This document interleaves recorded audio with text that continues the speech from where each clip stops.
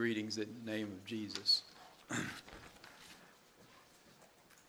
invite you, first of all, to turn with me to Matthew 18. Matthew in chapter 18.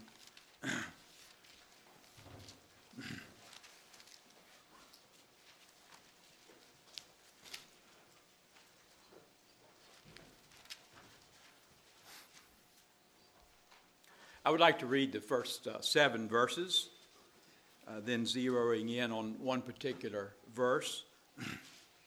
Matthew 18, the first 7 verses. At the same time came the disciples unto Jesus, saying, Who is the greatest in the kingdom of heaven? And Jesus called a little child unto him, and set him in the midst of them, and said, Verily I say unto you, except ye be converted, and become as little children, ye shall not enter into the kingdom of heaven. Whosoever therefore shall humble himself as this little child, the same is greatest in the kingdom of heaven. And whoso shall receive one such little child in my name receiveth me. But whoso shall offend one of these little ones which believe in me, it were better for him that a millstone were hanged about his neck, and that he were drowned in the depth of the sea. Woe unto the world because of offenses! For it must needs be that offenses come, but woe to that man by whom the offense cometh.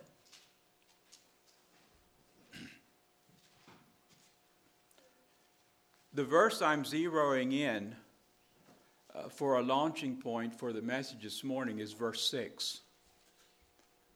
Verse 6. But whoso shall offend one of these little ones, which believe in me, it were better for him that a millstone were hanged about his neck, and that he were drowned in the depth of the sea.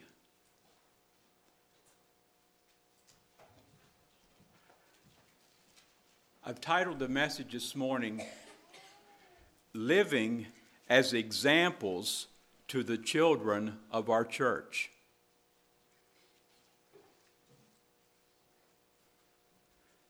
I didn't count, but I realized as I was reading just now that the word child or little child is used several times in these few verses that I just read.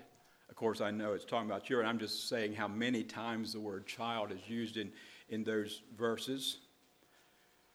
But we come to verse 6. And we would all agree, boy, that's extreme. And you realize these are the words of Jesus. Wow, Jesus talked in a very extreme way when he uttered verse 6. Now, I'm not going to try to stand here and explain to you, all I know is what he said. Okay, you can maybe take that for homework. I may give several homework assignments this morning. Things came to me as I was preparing this message. But let's just read verse 6 again. But whoso shall offend one of these little ones, one of these children, I already said he talked about the children several times already in these verses. One of these little ones which believe in me, it were better for him that a millstone were hanged about his neck, and that he were drowned in the depth of the sea. Yes, I agree, that's extreme words from Jesus. But it's from Jesus.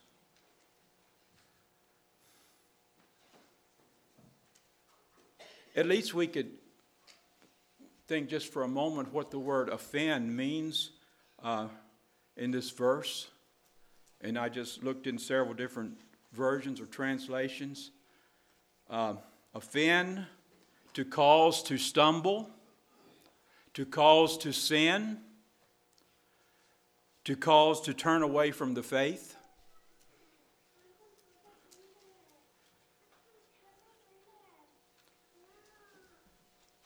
Living as examples to the children of our church. Let's think about that this morning. You realize with me that, by the way, what do I mean by children this morning? I'm not talking about the 1 and 2 years olds necessarily. I'm talking about this in a broad way. Anywhere from those that are learning anything in their subconscious, when that's starting very, very early. Anywhere from there, whenever they are learning in their subconscious, all the way up through adolescence and early teens at least. That's the ones I'm really thinking about this morning. What our children of our church are learning from us. Living as examples to the children of our church. But children, what I was getting ready to say, children, we all would agree, I'm sure, learn a lot and probably most of what they learn in their early years in a subconscious way. It's not that we sit down every day with a 3 or 4 year old and tell them, this is how we do this. This is how we live. This is how we do things in our church. Or this is how we do this in our family. No, we just do it. We just do it day in and day out. And they learn, oh, this is just life. And they're not really thinking about that they're being taught by their teacher father or their teacher mother or their teacher older brother or sister. They're just, in their subconscious, it's being absorbed into their being. This is how we live. This is life.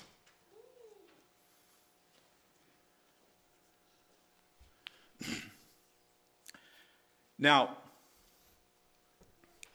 I want to go next to a couple of Paul's writings on relating to what he referred to as the weaker ones. And I challenge you to think about it this way. Paul talks about relating to the weaker ones various times and takes quite a bit of time at least one place to do that. Now, he does not sit down and with his pen make a list of things. This is what I mean by the weaker ones in the brotherhood. And he lists 1, 2, 3, 4, 5, 6, 7, 8. He doesn't do that. He certainly implies a few things as he writes about the weaker ones. But I suspect he did not make a list to indicate exactly who he meant. He probably didn't do that for good reasons, or the Holy Spirit had him not do that for good reasons. Because then we would say today, well, that doesn't apply to this person, or it does not apply to me, or it does not apply to so-and-so. And by leaving it open-ended, the Holy Spirit can take that scripture and can say, yes, this is talking to you, or this is talking to me, or this is talking about that person or something. And so he just talks about it in a general way and uses the term weaker ones or weaker brothers. Sometimes he may use another term or two. But I suggest this morning. If you were to make a list of who is implied by the weaker ones or the weaker brothers, I believe you would find out that nearly all of this list would refer also to children. Certainly children, the little believers, the young ones, the children of our church, you would agree, are weaker than older, mature Christians in a lot of things concerning spiritual or the life of the church or spiritual things. they would come under this weaker ones just for those reasons. There again, that could be another homework assignment if I didn't already say. You could make your own list of who is the weak, who are the weaker ones. Paul, with as much time as he took to talk about it, he's certainly referring to specific people or things. And so one could make a list and try to make a list of who may be included. And I'm suggesting that nearly all of those things would apply also to children. So with that in mind, let us turn to two of these places. First of all, 1 Corinthians chapter 8. 1 Corinthians and chapter 8.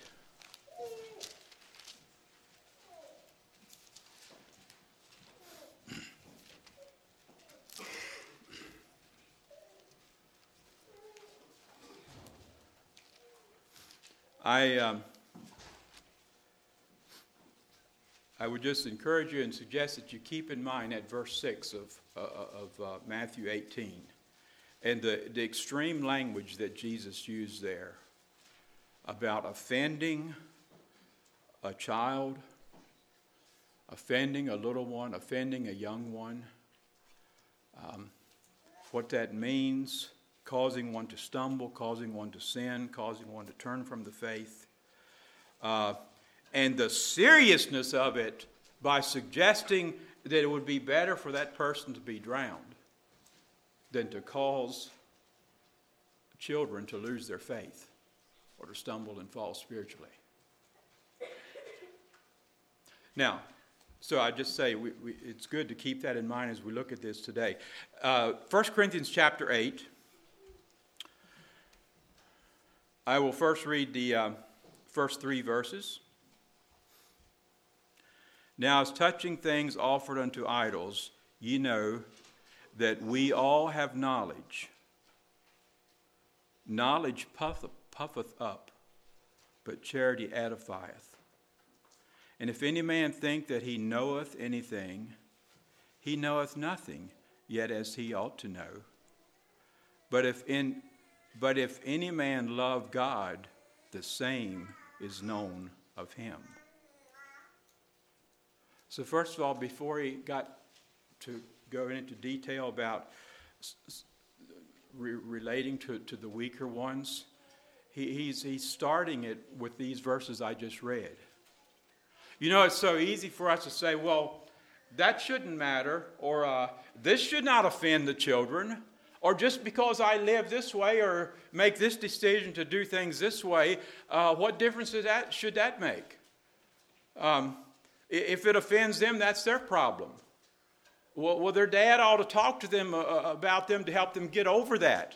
You know, those kind of things Satan would put in our mind. And so Paul began with, now as touching things offered unto idols, we know that we all have knowledge. We think we know it. We think we know the answer. We think we know what's right. And everybody else should understand also. What does it say next? Knowledge puffeth up. He's saying, that sounds like a proud person to reason that way. That doesn't sound like a loving, humble person with a loving, humble attitude. In fact, the rest of the verse says, but charity edifieth. If we can get down on the level and humble ourselves and say, yes, I'm sorry, I understand this could have a negative effect on the children of our church. I'm sorry, brother, that I offended your family in this way. Knowledge puffeth up, but love edifieth. Now let's drop down to verses 9 to 13, beginning at verse 9. But take heed lest by any means this liberty of yours become a stumbling block to them that are weak. I already implied by a few of my comments, you know, the gist of that verse. It's easy for Satan to put in our minds that, well, I have this liberty, or we can take liberty in this area, or that shouldn't make any difference. Well, what does Paul say in verse 9? But take heed lest by any means this liberty of yours become a stumbling block to them that are weak. I'm saying this morning, to the children.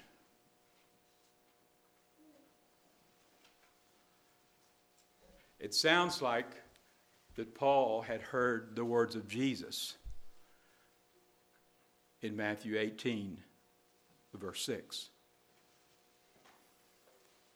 Verse 10, for if any man see thee which hast knowledge sit at meat in the idol's temple, shall not the conscience of him which is weak be emboldened to eat those things which are offered to idols?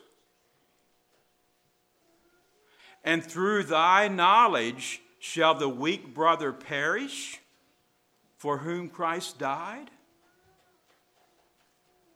But when ye sin so against the brethren, and wound their weak conscience, ye sin against Christ. Wherefore, if meat make thy brother to offend, I will eat no flesh while the world standeth, lest I make my brother to offend.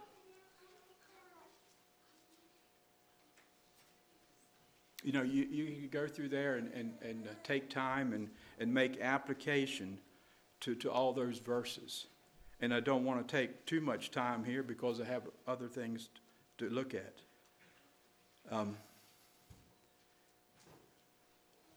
But if maybe I would just comment on verse 10. We in our knowledge that say, well, you know, my actions or my attitude or my feelings about this subject, you know, they shouldn't really make any difference. I should be able to feel my way and this family or this brother feel his way, and it shouldn't make any difference. He should just get over it or something like that. That's not what verse 10 suggests. It suggests it could be a real stumbling block for somebody. And it suggests that as we go on down through the verses there, it could be a cause of someone losing their faith. Again, it sounds like Paul knew what Jesus said in Matthew 18:6 as he wrote these verses. Let's turn now to Romans chapter 14. Romans chapter 14.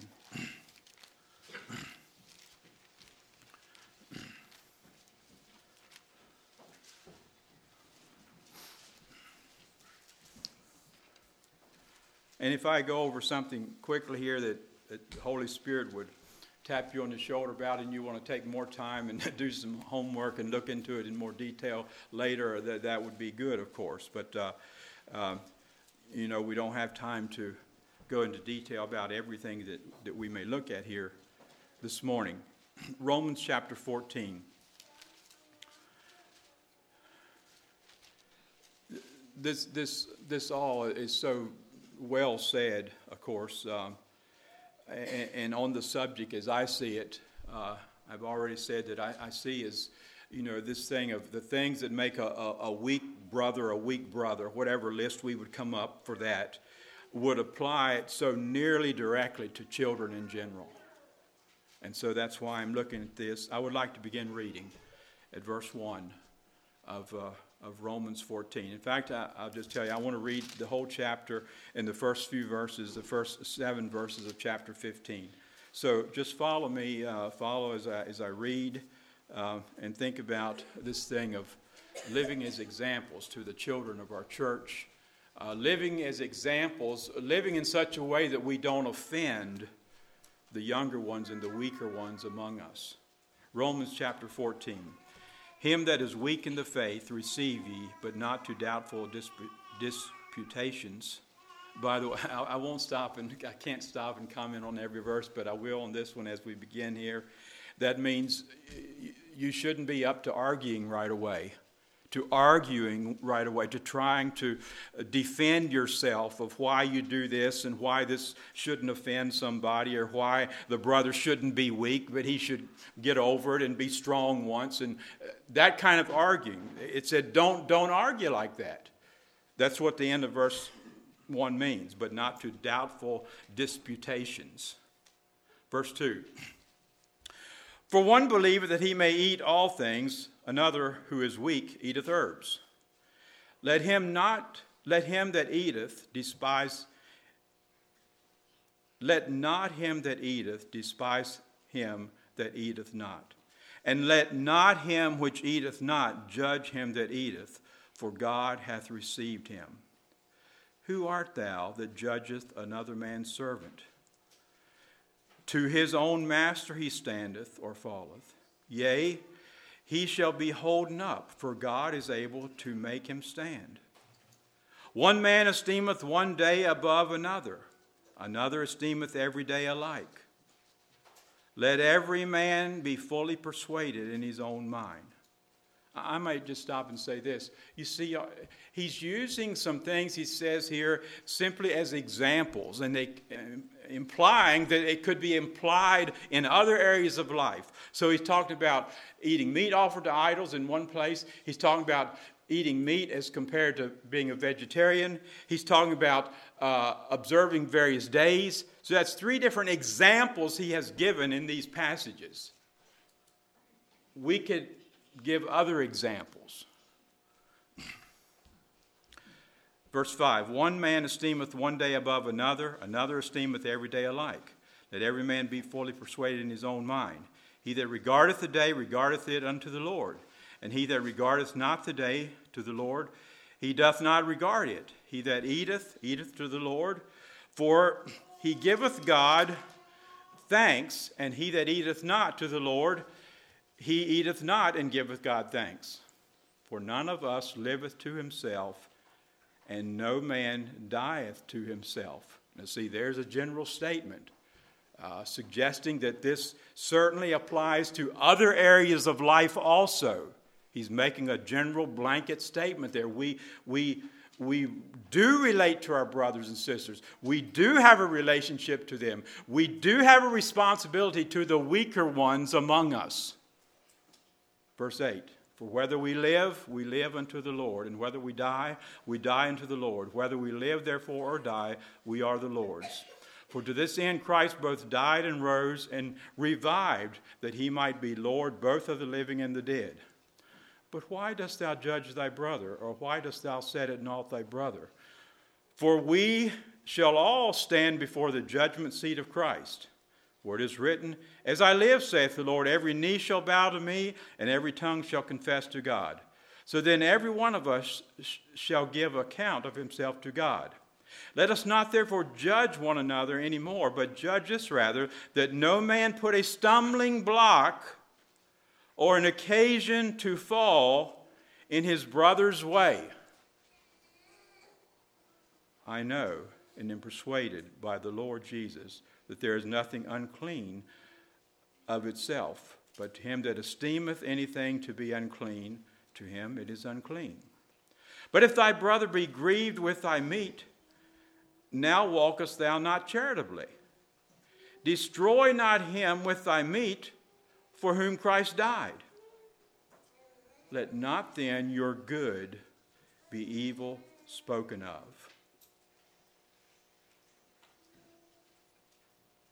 You want a little short verse to put on your refrigerator for a few days? Maybe that could be one. Verse 16.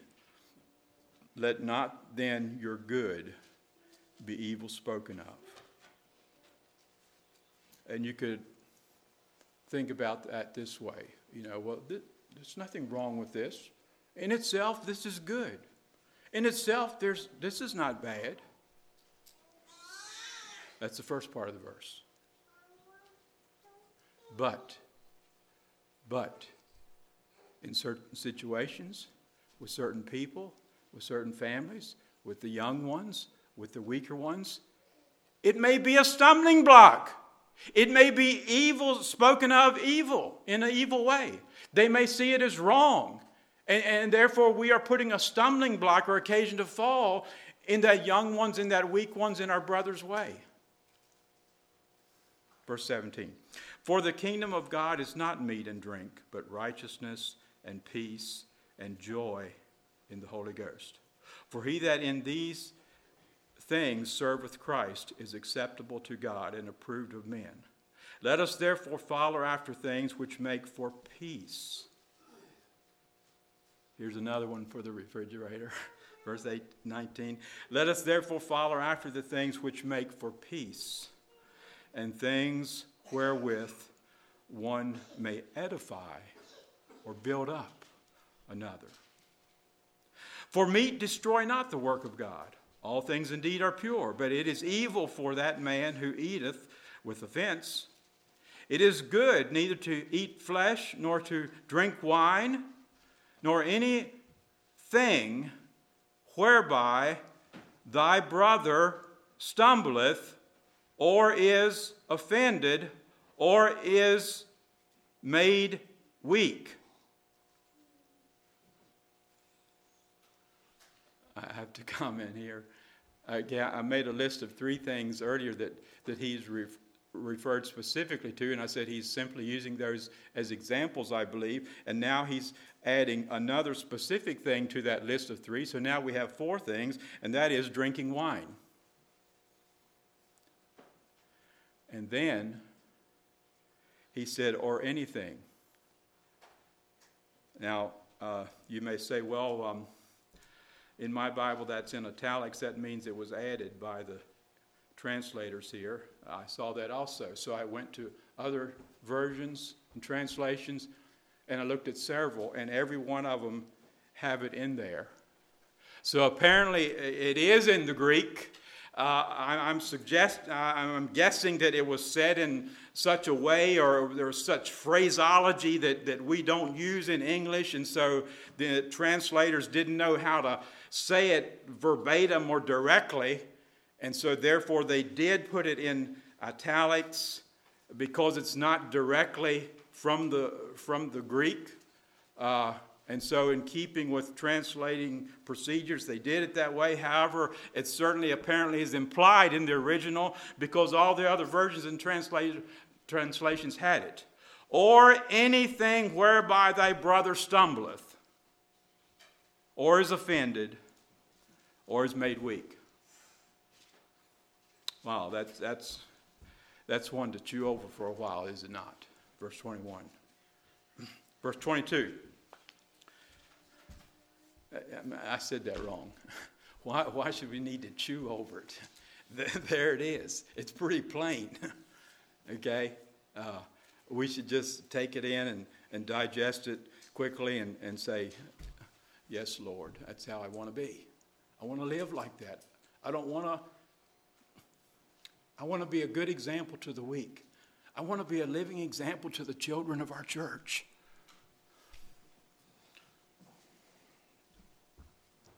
Verse 22, hast thou faith? Have it to thyself before God.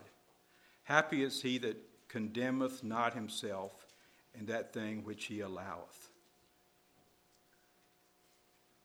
Wow, there's another sober statement, the last part of that verse. Happy is he that condemneth not himself in the thing which he alloweth.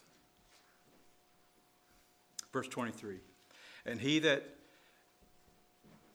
doubteth is damned if he eat, because he eateth not of faith. For whatsoever is not of faith is sin. We then that are strong ought to bear the infirmities of the weak, and not to please ourselves. Let every one of us please his neighbor for his good to edification. For even Christ pleased not himself, but as it is written, the reproaches of them that reproach thee fell on me. For whatsoever things were written aforetime were written for our learning, that we through patience and comfort of the Scriptures might have hope. Now the God of patience and consolation grant you to be like-minded one toward another according to Christ Jesus. I didn't read that one with a good enough emphasis, I don't think. Let me read that one again. Now the God of patience and consolation grant you to be like-minded one toward another according to Christ Jesus, that ye may with one mind and one mouth glorify God, even the Father of our Lord Jesus Christ. Wherefore receive ye one another, as Christ also received us, to the glory of God.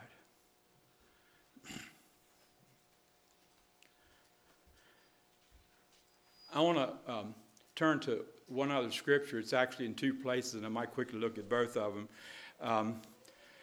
As examples of how we may, as older ones, offend younger ones.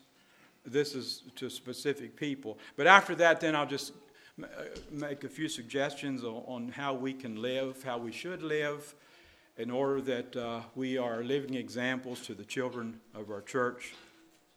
But first of all, to these two scriptures. Ephesians 6. Ephesians 6 and verse 4.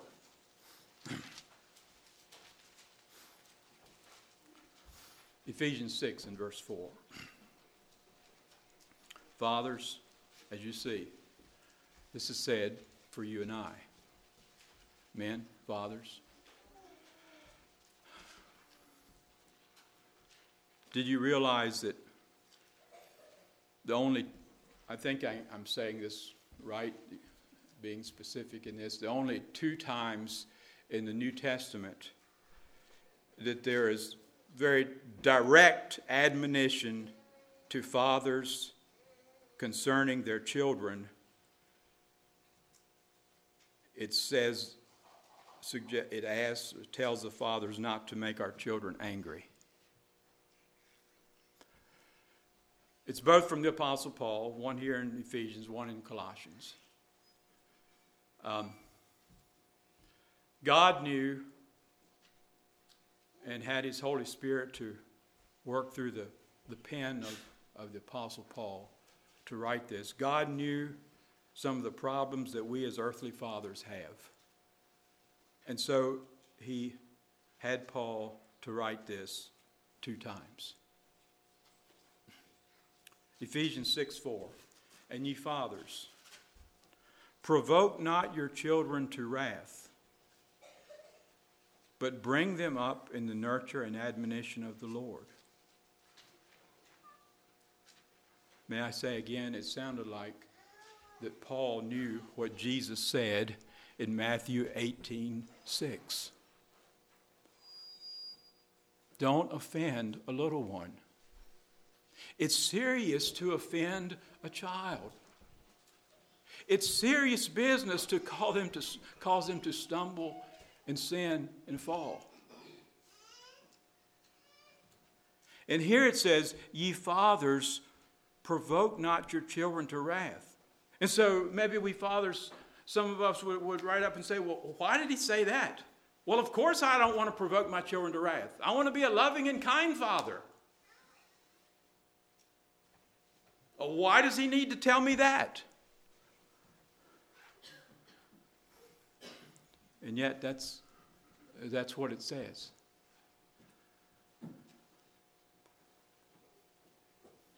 How might we as fathers provoke our children to wrath? And again, I'm not going to make a list this morning, but you might make one in your own mind. I would just say it in a general way, and that is this: by living hypocritically.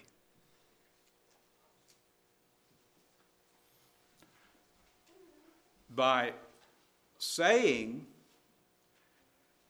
and acting one way, but really being and doing another way. And that is a good way to provoke our children to wrath. To offend our children, to cause them to stumble. Jesus spoke very extremely about that in Matthew 18:6. The other place is Colossians 3:21. Colossians 3:21.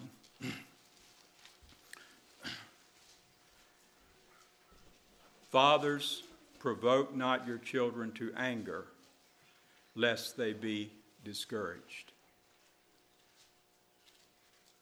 I won't say any more about that, but just pointing out that there it is again.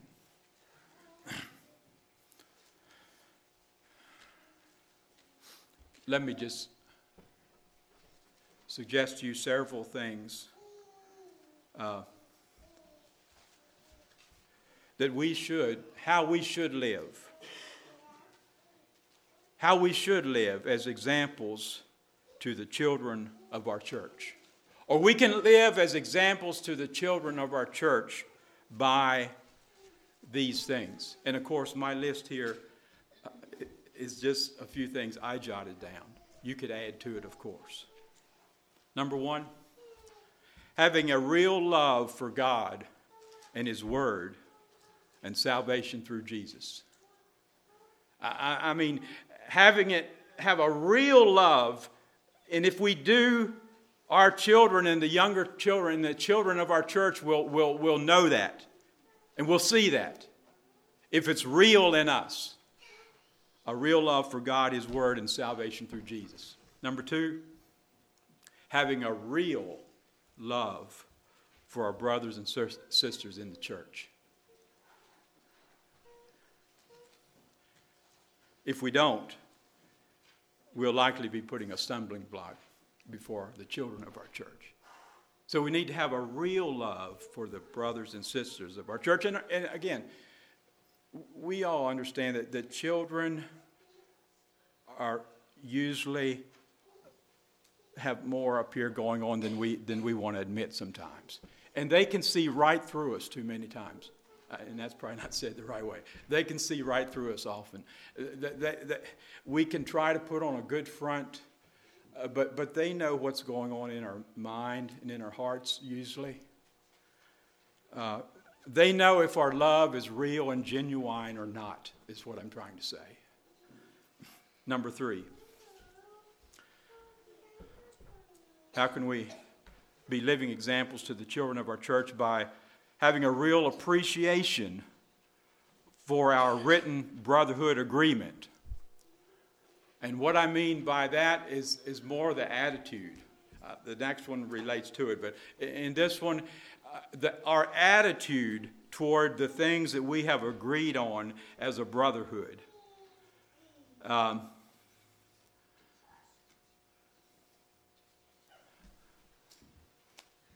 If you have children, if you have a home and have children, probably you have some expectations, some rules and regulations in your house.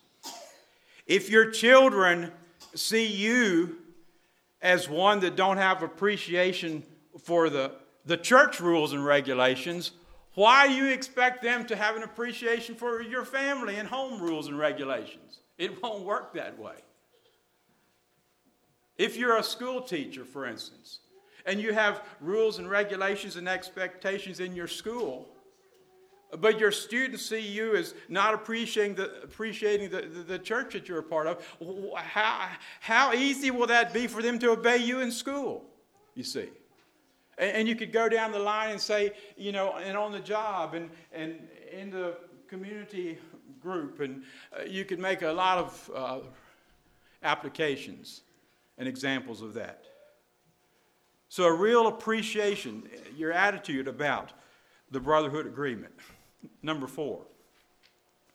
I said the next one relates directly to it, and it does. Number 4, simply not only saying that you appreciate what we stand for, but living in obedience to it. Saying it with your mouth is one thing. Putting it in shoe leather is another thing. So we can live as examples to the children of our church by living in obedience to our brotherhood agreement and our statement of faith. Number 5, living in humble submission to authorities in general. All of us have authorities. I mean, you could start and make quite a long list from the time a newborn, a child in the home, of course, has authorities in his parents, and the school has authorities, and the church has authorities, and the local government has authorities, and the state government has authorities, and the federal government has authorities, and law enforcement authorities, and so forth and so on. I'm saying, number 5, have a humble submission to authorities. That is a way to live an example to the children of our church. Number 6, having a respect for families and or individuals that choose applications above our minimum standards. When in any organization, actually, the fact is, when things are written down, that's what we call the minimum standards. Now, there's people, there's families, there's fathers, mothers, there's homes, there's individuals that choose to live above that. That's okay. And if that's the case, then we as older ones need to have a healthy respect for that and not make light of that, not belittle that in the eyes of the children of our church. Because if we do, we're putting a stumbling block in front of them. We're making them have a strange attitude toward people that think different than we do. Respect for families or individuals that choose applications above the minimum standards. Number 7, and I'll stop with this one. We need to have wisdom and maturity to make scriptural applications in areas or situations that our statement of faith does not speak to. I mean, our book is rather little. You realize that some groups speak to a lot more specifics than we do. I hope we don't have to make our book fatter. But sometimes when people just don't think about what's happening, or it's like they don't care, or they hadn't thought through this, or they didn't let the Holy Spirit work in their heart, they just start going down a road. Well, the book doesn't say this, or is that a rule in our church? Or, well, that's not written down, so it shouldn't make any difference, that kind of thing. Let me read this one again, this last one. Having wisdom and maturity to make scriptural applications in areas or situations that our written brotherhood agreement does not speak to. We can't speak to every little situation in life. We don't want to speak to we don't want to write down every little situation in life. That's where you and the Holy Spirit come in, and your appreciation and respect for the brotherhood and where we stand, what we stand for in a general way. So, if we can have that kind of wisdom and maturity in making applications, when applications need to be made, that can speak and that can help our children. Our children can say, there's a man, there's a woman that's looking at life, that's thinking seriously about life. And when a situation comes up, they're applying the principles of the Scripture to that situation and making their decisions accordingly.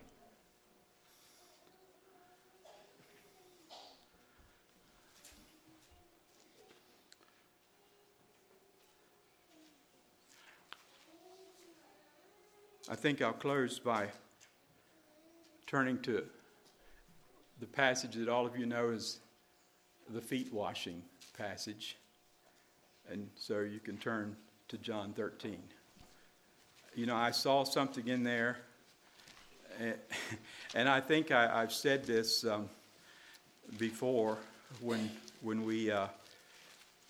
either I had the feet washing meditation or another brother did, and I just appreciated something they brought out that I hadn't thought about before, you know. I told you one time that when Brother John Risser was bishop here, and of course he didn't get here very often, so naturally, oftentimes he would bring the communion message, since we hadn't heard him preach very much. Well, that left then the feet washing meditation with me, time after time after time after time. And so I've looked at John 13 from a lot of different angles, you know, to try to get something fresh and new out of it. And I'm amazed. Sometimes Joshua or Dan would speak from this and bring up something that I hadn't seen before. Well, that's the Word of God. That's the beauty of the Word of God. Well, I saw something here that I really hadn't thought of before. It's simply verses 15 and 16. John 13, 15 and 16. As you realize, these are the words of Jesus.